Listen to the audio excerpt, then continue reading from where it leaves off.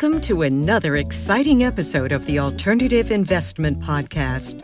Listen in as host Andy Hagins interviews asset managers, family offices, and industry thought leaders as they discuss the most effective strategies to grow generational wealth. From commodities to real estate, venture capital, private equity, and more, we cover it all here on the Alternative Investment Podcast.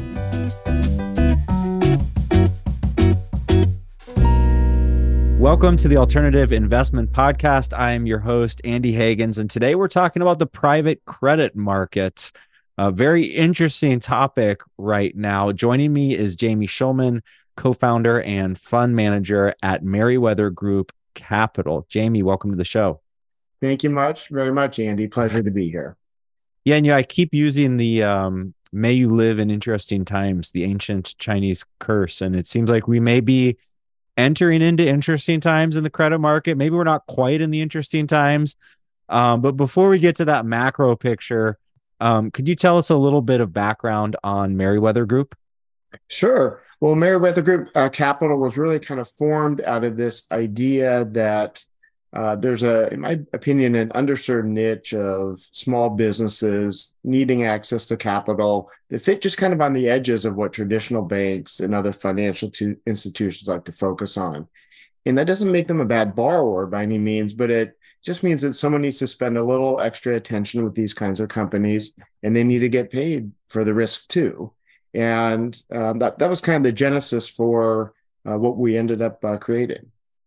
So could we actually define small business or medium-sized business? I mean, I know the acronym SNB.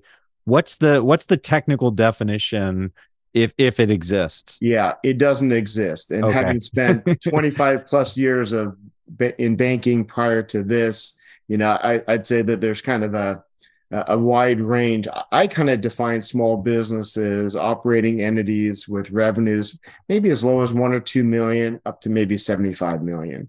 And with EBITDA or cash flow of maybe at least 500,000 up to maybe 3 or 4 million. I think once you get bigger than that, now you're really talking real middle market types of businesses.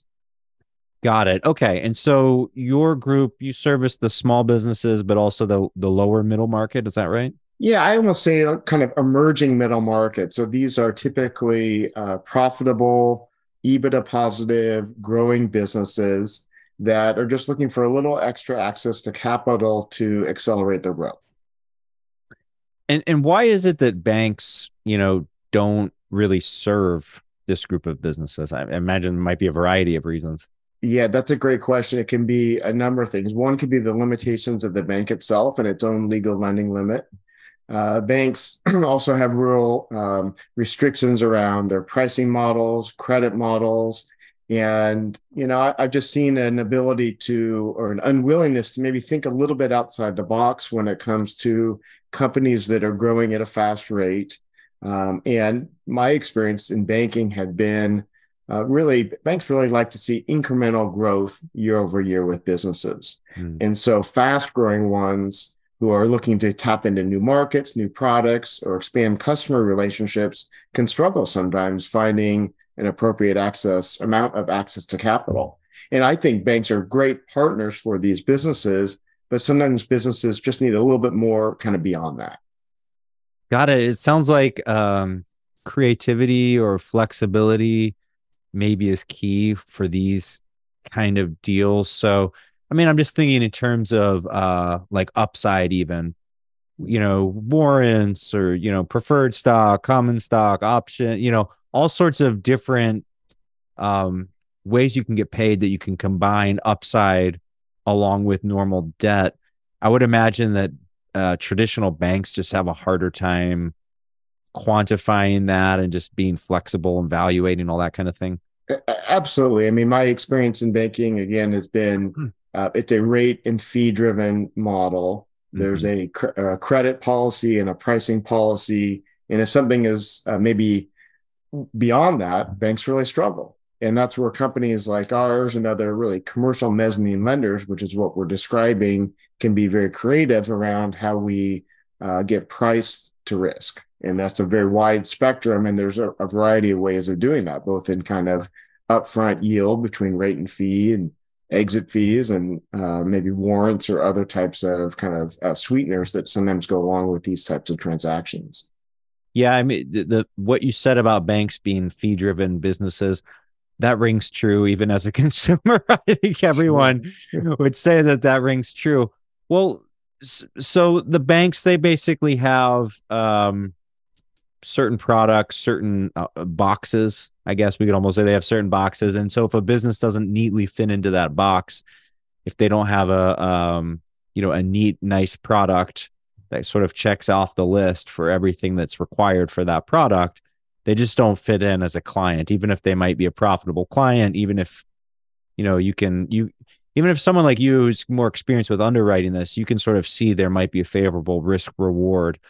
They're not going to fit into that traditional mold or that very structured mold, I guess, that a bank would provide. So could you tell us a little bit about, I guess, how your fund makes money? I mean, obviously risk reward, fees and interest rate, but are there other like little known sources of revenue? Like you talked a little bit about warrants. Like, I guess where is your upside beyond just the normal income that you'd have from the interest? Sure. So we've really focused on lending loans between 500,000 and 5 million.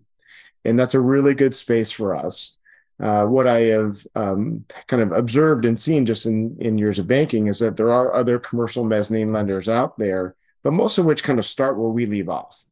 And, I don't feel that it's right that if you need to borrow, let's say $10 million, you have many choices of lenders to go to. Whereas if you're seeking 5 million or less, there's kind of limited choices. So that's really the niche that we're trying to serve. And loan demand for us, frankly, is very, very strong right now because there's just a limited number of lenders who are doing kind of the space we are, which is not always easy to do efficiently and get paid appropriately for the risk. So when we price our loans, we have a minimum kind of all-in yield that we're seeking between rate and fee to get into a transaction. And then we are looking for other kind of back-end sweeteners that could be an exit fee, sometimes warrants, although that is much more common kind of as you move up the debt level. And on smaller loans, it's a little bit less common. A lot of what we're doing is really solving more of a bridge type need, whereas we're helping our client most often with kind of access to permanent working capital. It's kind of our number one request. Occasionally, we'll get something for a desire to acquire another business or a management buyout, but most of the time it's permanent working capital to help a business take on a new product line, expand a client relationship, or get into a new geographic market. And because that's the typical request we get, our terms are pretty short. So our average loan is about 18 months. And so we're really maximizing kind of our economics in the upfront rate and fee. And on longer transactions, warrants would be much more common. And we do see those kinds of opportunities, but it's less so because we're doing more of a bridge type of transaction. So if your fund, if your company is providing credit in this gap, right, we can call it a gap, right? I mean, it's sort of a market gap.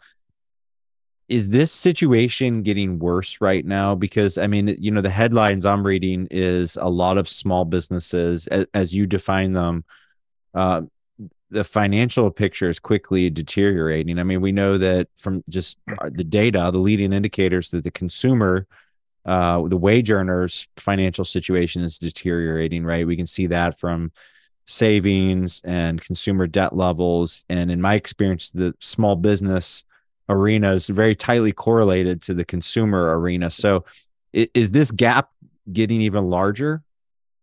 Yeah. So, I guess I have a couple thoughts there. First of all, again, having spent a long time in commercial lending, something that I've always appreciated is that very good loans can be made in the very worst of times.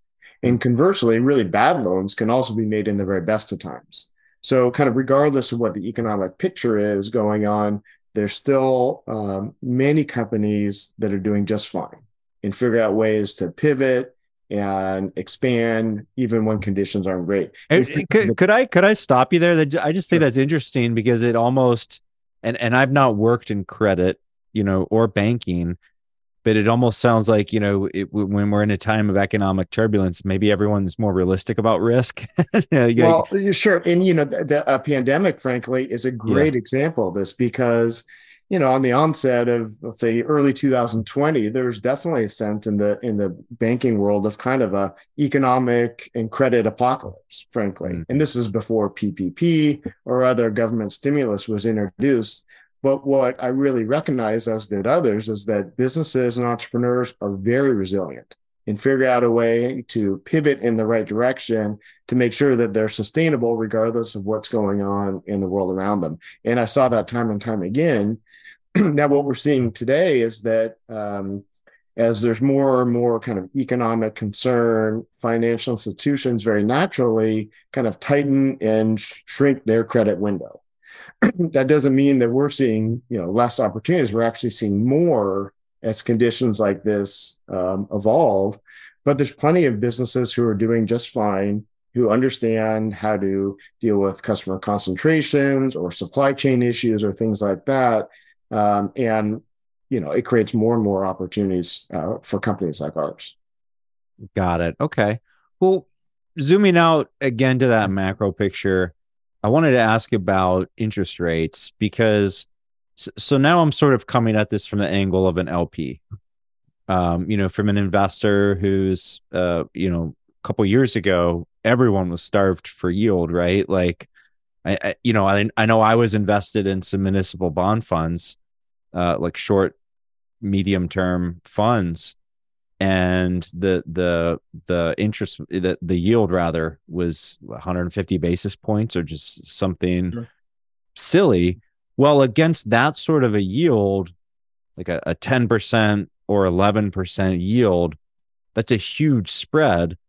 But now it seems like the risk-free rate has increased somewhat, depending on how you define it, maybe 200 basis points or whatever. Does that make it harder, I guess, for a fund like yours that's, higher on that risk return profile? Does it make it harder to provide value, or do interest rates adjust so much that you're more than compensated for that? Yeah. So again, a couple thoughts there. So we are really structured on the fund side as an income style fund. Mm-hmm. So we have a target return annually of 10% to our investors. We pay a distribution every quarter. Preservation of capital is our number one priority, and then paying a quarterly distribution. And we've exceeded our target every quarter since inception, and we will again for the fourth quarter here. So, for an investor, this is a really attractive option for those who are maybe have excess liquidity, they don't know what to do with, or they already have maybe some assets in fixed income. They might be more conservative, and here's a way to say, okay, I'm going to take a slice of that in more of an alternative income fund in exchange for in my opinion, a modest degree of credit risk, and then have maybe a blended return of something greater than that. So, and we also have a 2-year lockup on any initial investments in our fund. So the most kind of comparable risk-free investment might be like a 2-year treasury. Today, that's in, I don't know, high 3s, low 4s. That's kind of fluctuated. It's probably, who knows where that will go over time. And so the question our investors are asking is, okay, is 3 to 4% kind of risk-free for maybe a 2-year time horizon better or worse than, a 10% return with some degree of credit risk? I don't know. I think the delta is still significant enough, and we've been able to onboard and attract enough investors that I think the difference is worth it. Now, like any other alternative investment, I would never recommend that this is 100% of someone's portfolio, but it's meant to kind of augment what people already have in place. And so I think the return opportunity is still attractive. In addition to that, depending on the duration of our loan and the risk profile, we do both fixed rate and more frequently floating rate loans. So as interest rates change, our investors are reaping the upside of that alongside of us. Interesting. Okay. Now, speaking with a couple asset managers recently, I've heard one theme, and it's not universal, but the theme is that there's just more opportunity in the credit markets right now. than there are in, say, the real estate equity markets. And so they're seeing some allocations with family offices, with very high net worth, ultra high net worth investors that are you know allocating a bit more to the private credit market. Have you seen that play out, I guess, from your vantage point? Sure. So, I kind of look at both sides of our balance sheet when thinking about that question. So, on the one side, we have our borrowers. Mhm. Yeah, and we have a good portfolio of good credit operating entities. All are performing as agreed. And frankly, we have much more loan appetite than we could possibly serve right now. So we have almost not unlimited supply of investments to make in terms of loans, but the future seems pretty optimistic to me in terms of opportunities to bring in more quality borrowers who are willing to take on the pricing profile that we work with. So we have a lot of upside there. So our limiter is the ability to find limited partners who are interested in investing in this type of vehicle. We started the year at zero. We were a brand new fund at the beginning of the year. Today, we just crossed over the $10 million mark. We have about 27 investors in our fund today. Kind of our average is maybe 350,000 per investor. So we're very, very small compared to a lot of these other bigger ones. But I think they see the value in what we're doing. Mm-hmm. And because we're an open-ended or evergreen style fund, we can continue to grow in perpetuity as long as we can continue to find quality investments in the form of loans to make. And right now, given our model, kind of limited competition and what's going on in banking in general, I'm pretty optimistic about our upside opportunity over the next few years at least. Yeah, interesting. So, you mentioned a 2-year lockup, I believe, and a lot of private equity funds, and I know the alternatives landscape is changing, right? So you'll have interval funds or other kinds of intermittent liquidity products. But aside from that, with a product like a Delaware statutory trust or a lot of these other illiquid alts, they have like a 5-year lockup or even longer. So how does the redemption work with your product? Sure. So I think maybe I'll answer that in a couple of ways. First of all, I'll just kind of share what we are not and then what we are. Mm-hmm. So we're not a growth fund.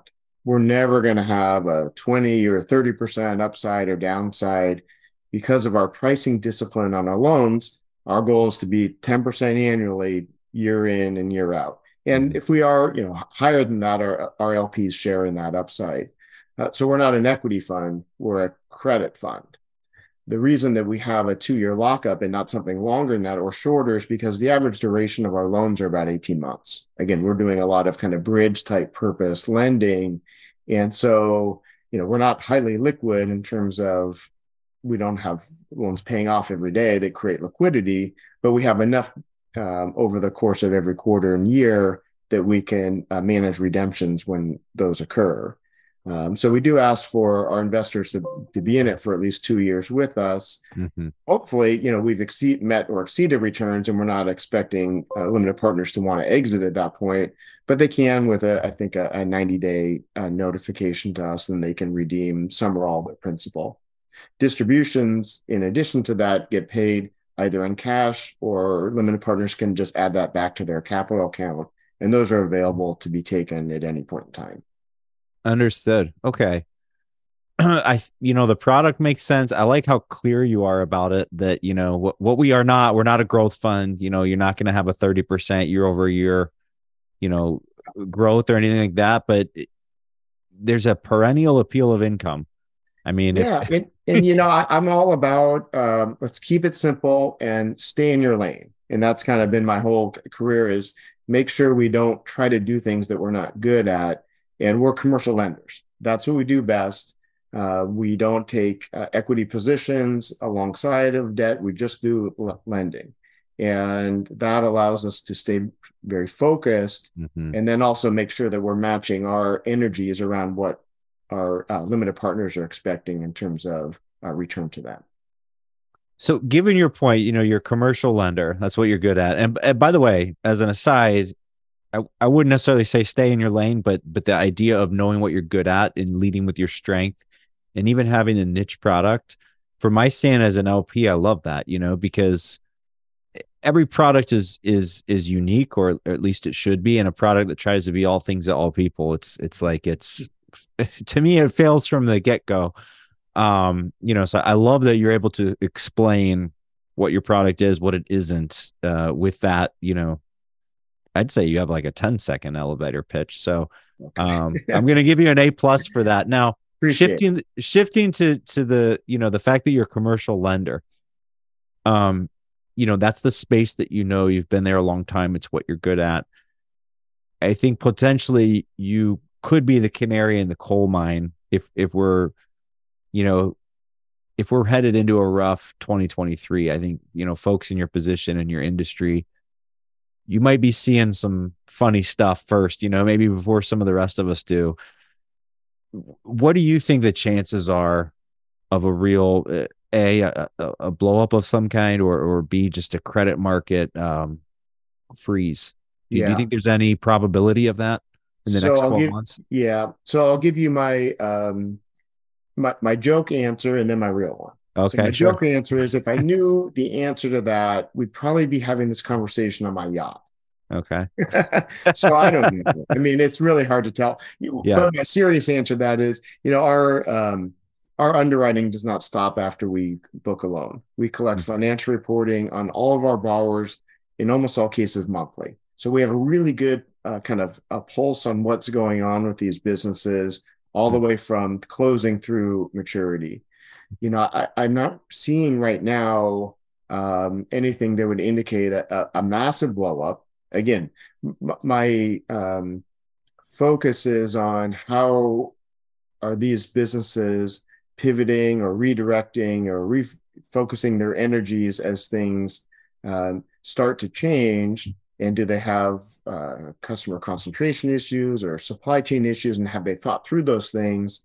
And we really focus on companies that have the right answers to those questions, and we stay in touch. I mean, we're there to be kind of in their circle of trusted advisors, not just for closing the loan, but all the way through maturity and hopefully beyond. So, so then if you're not seeing serious disruptions, that could be based on your ability to, to do good underwriting, right? To identify businesses that are less sensitive. Yeah. And, we kind of, again, we keep things really simple. When we start our analysis with two very basic questions: how do you make money, and how are you going to pay us back? And if we can understand the answers to those questions, there's probably a path to a yes. And frankly, if we can't understand the answers, then forget it. And I tell my borrowers, treat me like I'm in 7th grade and help me understand what you do. Because, in a worst case scenario, we might have to step in and operate one of these businesses. And so because of that, we tend to focus our energies around companies that are kind of loosely in manufacture, wholesale, distribution types of industries. We tend to shy away from more kind of technology or maybe bioscience, or, these kinds of companies that are on a more challenging or just kind of less easy to understand trajectory. And that keeps it really simple for us. And that helps us also, after we've closed the loan, kind of understand the trends of what's going on all the way through, again, to maturity. Yeah, that makes sense. And starting with those two questions, I guess, are the first two steps in a due diligence process. But could you talk a little bit about that process? How long does it take? How extensive is it? Is it similar to due diligence that someone would make with an equity investment, or is it different? Yeah, I'd say again, we don't do equity, but I believe that we can operate in a very fast and nimble manner. We have a very small team. I'm essentially, the chief credit officer in the banking world, and so we have a small group that makes decisions. We like to be very decisive. We have kind of both a traditional approach to credit analysis, where we're collecting financials, we're reviewing key metrics. Senior and total debt to EBITDA of 3 and 4 respectively are kind of things that we really zero in on. But then we take a real kind of holistic view of a business that includes face-to-face meetings. We're walking the machine shop floor. We're sitting down with the management team.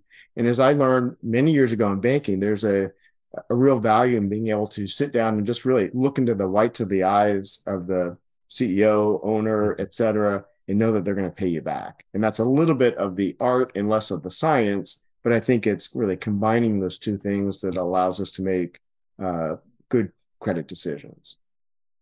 So you referenced that you have, a smaller team, a leaner operation, I suppose. Is that what really enables you to serve this market? Because I'm thinking that, there's I'm theorizing here, and you tell me if I'm going off base. There's probably a relatively fixed amount of work that goes into a deal and goes into a due diligence process, whether we're talking about a $10 million company or a $100 million company or a $1 million loan or a $10 million loan. And so that may be, some of the reason that larger institutions, that banks shy away from these kind of deals is maybe they have a higher cost structure, or, these deals are just outside their sweet spot. So is there a sweet spot, I guess, for you in terms of, like a minimum deal size where a deal smaller than that, you just can't make the economics work? So your theory is exactly true. And this isn't just true in kind of banking and lending, but really in any business. As the business gets bigger, there's a tendency to kind of move up market in terms of who their client is, because they've added, let's say, people or real, the office space or whatever it is. And you need to kind of be doing bigger things to operate with the same level of efficiency. So for us, we market that we do loans 500,000 to 5 million. Our average loan today is just over 1.5 million, and that's a great loan for us. And frankly, 500,000 is a great loan for us too. We can do those very efficiently and make it worthwhile for borrower, investor, and ourselves. Okay. But then there gets to a point, I don't know if it's $200,000 or whatever, where it's just, you basically can't complete the due diligence process and charge a fee that's fair for everybody, that makes you money and that's fair to them. Is that basically the gist of it? We have yet to do a loan that's less than 500,000. That's kind of the soft maybe floor for us. I'd be willing to look at something like that, but that might be more energy than is worthwhile for a company like ours. What about the this maybe is a little bit of a curveball, but it strikes me that your fund, your company, are providing like a social benefit. It's not an ESG fund, but just the fact, like I'd imagine that just enabling small and mid-sized businesses to do acquisitions, to working capital, to expand. What's the most rewarding part, I guess, of doing your job is what I'm driving at. So I'm smiling because you're absolutely right, and I'm not an overly idealistic person in that. Well, you're a commercial banker. I would hope not. I suppose. So, meeting and exceeding our expectations to our investors is really important to me. Yeah, we will do everything we can to make good loans such that we can do that. Having said that, the businesses that we support, first of all, geographically or predominantly, we market Pacific Northwest. It's mostly West Coast, but we can go anywhere. But thinking about the fact that we're doing mostly permanent working capital, we do take pride in the fact that we are supporting, small business in our backyard for the most part. This is spurring economic growth in the communities that we're in. In many cases, this does create jobs and helps kind of really local economies. And so we do feel really good about that. I don't know that we ever really lead with that, but for our investors, I mean, that's a good thing. And, I kind of think about this business versus others that can sometimes be like a zero-sum game where someone's got to lose for us to win. And our business is not like that. I mean, for our borrowers, as I think about their choices of growing, if they've kind of maxed out what they can do with their bank, their choices are they could sell equity, which is very expensive and dilutive, or they could take on a little bit additional debt if they can find it. And so we're providing, a product that's more expensive than bank debt, but it's worthwhile for them to be able to grow. And so this is really a win-win for borrower, investor, and ourselves, which I feel really good about, and I think our investors feel good about too. Yeah, there's a lot of interest even among investors for American made, American manufacturing. I've seen it in the opportunity zones world. Investors do get excited about, being part of revitalizing sectors of the economy, revitalizing geographic areas with real estate projects, multifamily, manufacturing, you name it. So I think it's important, because at the end of the day, it's not all just about dollars and cents, and even family offices, institutional investors, it's they're making decisions partly based on impact and on their goals and mission that, aside from just the pure dollars and cents. But turning back to the dollars and cents, because those are important, if you had to give some advice to an LP or to an RIA who wanted to invest in this type of product, an income product, preserving capital with, a fairly high yield, what advice would you give to an RIA or an LP who wants to, evaluate different funds and, maybe do some due diligence of the funds themselves? Sure. Well, I think what's really important is to understand, well, what are the underlying assets in this fund? And is it complementary to, or maybe redundant with other things you have? And, that's why I really like what we do, because there's really very few or any other debt or investment instruments out there that have a portfolio of commercial non-real estate loans to businesses that are kind of that small business to emerging middle market category. And so if someone's already got really a portfolio of those, or maybe they own a small business and this might be redundant, then that might not be a good choice. But I think, it's a little bit of a loaded response in that I'm not aware of many debt or credit or investment instruments that kind of offer this. And so, as I think about our typical limited partner, they might have had a concentration in real estate or a business venture, or like I said before, maybe excess cash or fixed income assets. And this is a really good way to diversify away from that. And again, I'm not an RIA, so I'm very thoughtful about advice I give or don't give. Mm-hmm. But thinking about, well, what augments a portfolio and what can be maybe beneficial that's maybe could be countercyclical to economic conditions are certainly things to be thinking about. And, this kind of tends to fit in there nicely with many of the people we talk to. Yeah, that's a really good point. The countercyclicality and just understanding the underlying assets or the assets owned by the fund, because you say private credit and as if it's one thing, but probably 100 different private credit funds, 100 different, types of strategies or industries that they represent or industries that they lend to. Yeah. One of the things I would just add that I really like about what we do is that for our investors, they know our borrowers. I mean, these are companies that are small businesses in the communities, again, that we work and live in. And these aren't large global conglomerates that, people are getting a tiny little slice of. I mean, these are ones where they have bought their products and can kind of feel good about that they're helping support them. And that, I think is a difference maker for us as well. So your investor base is mainly geographic or local, I guess, so to speak? Yeah, the vast majority of our investors to date have been in the Pacific Northwest. Again, I'm here in Portland. We're kind of Pacific Northwest centric.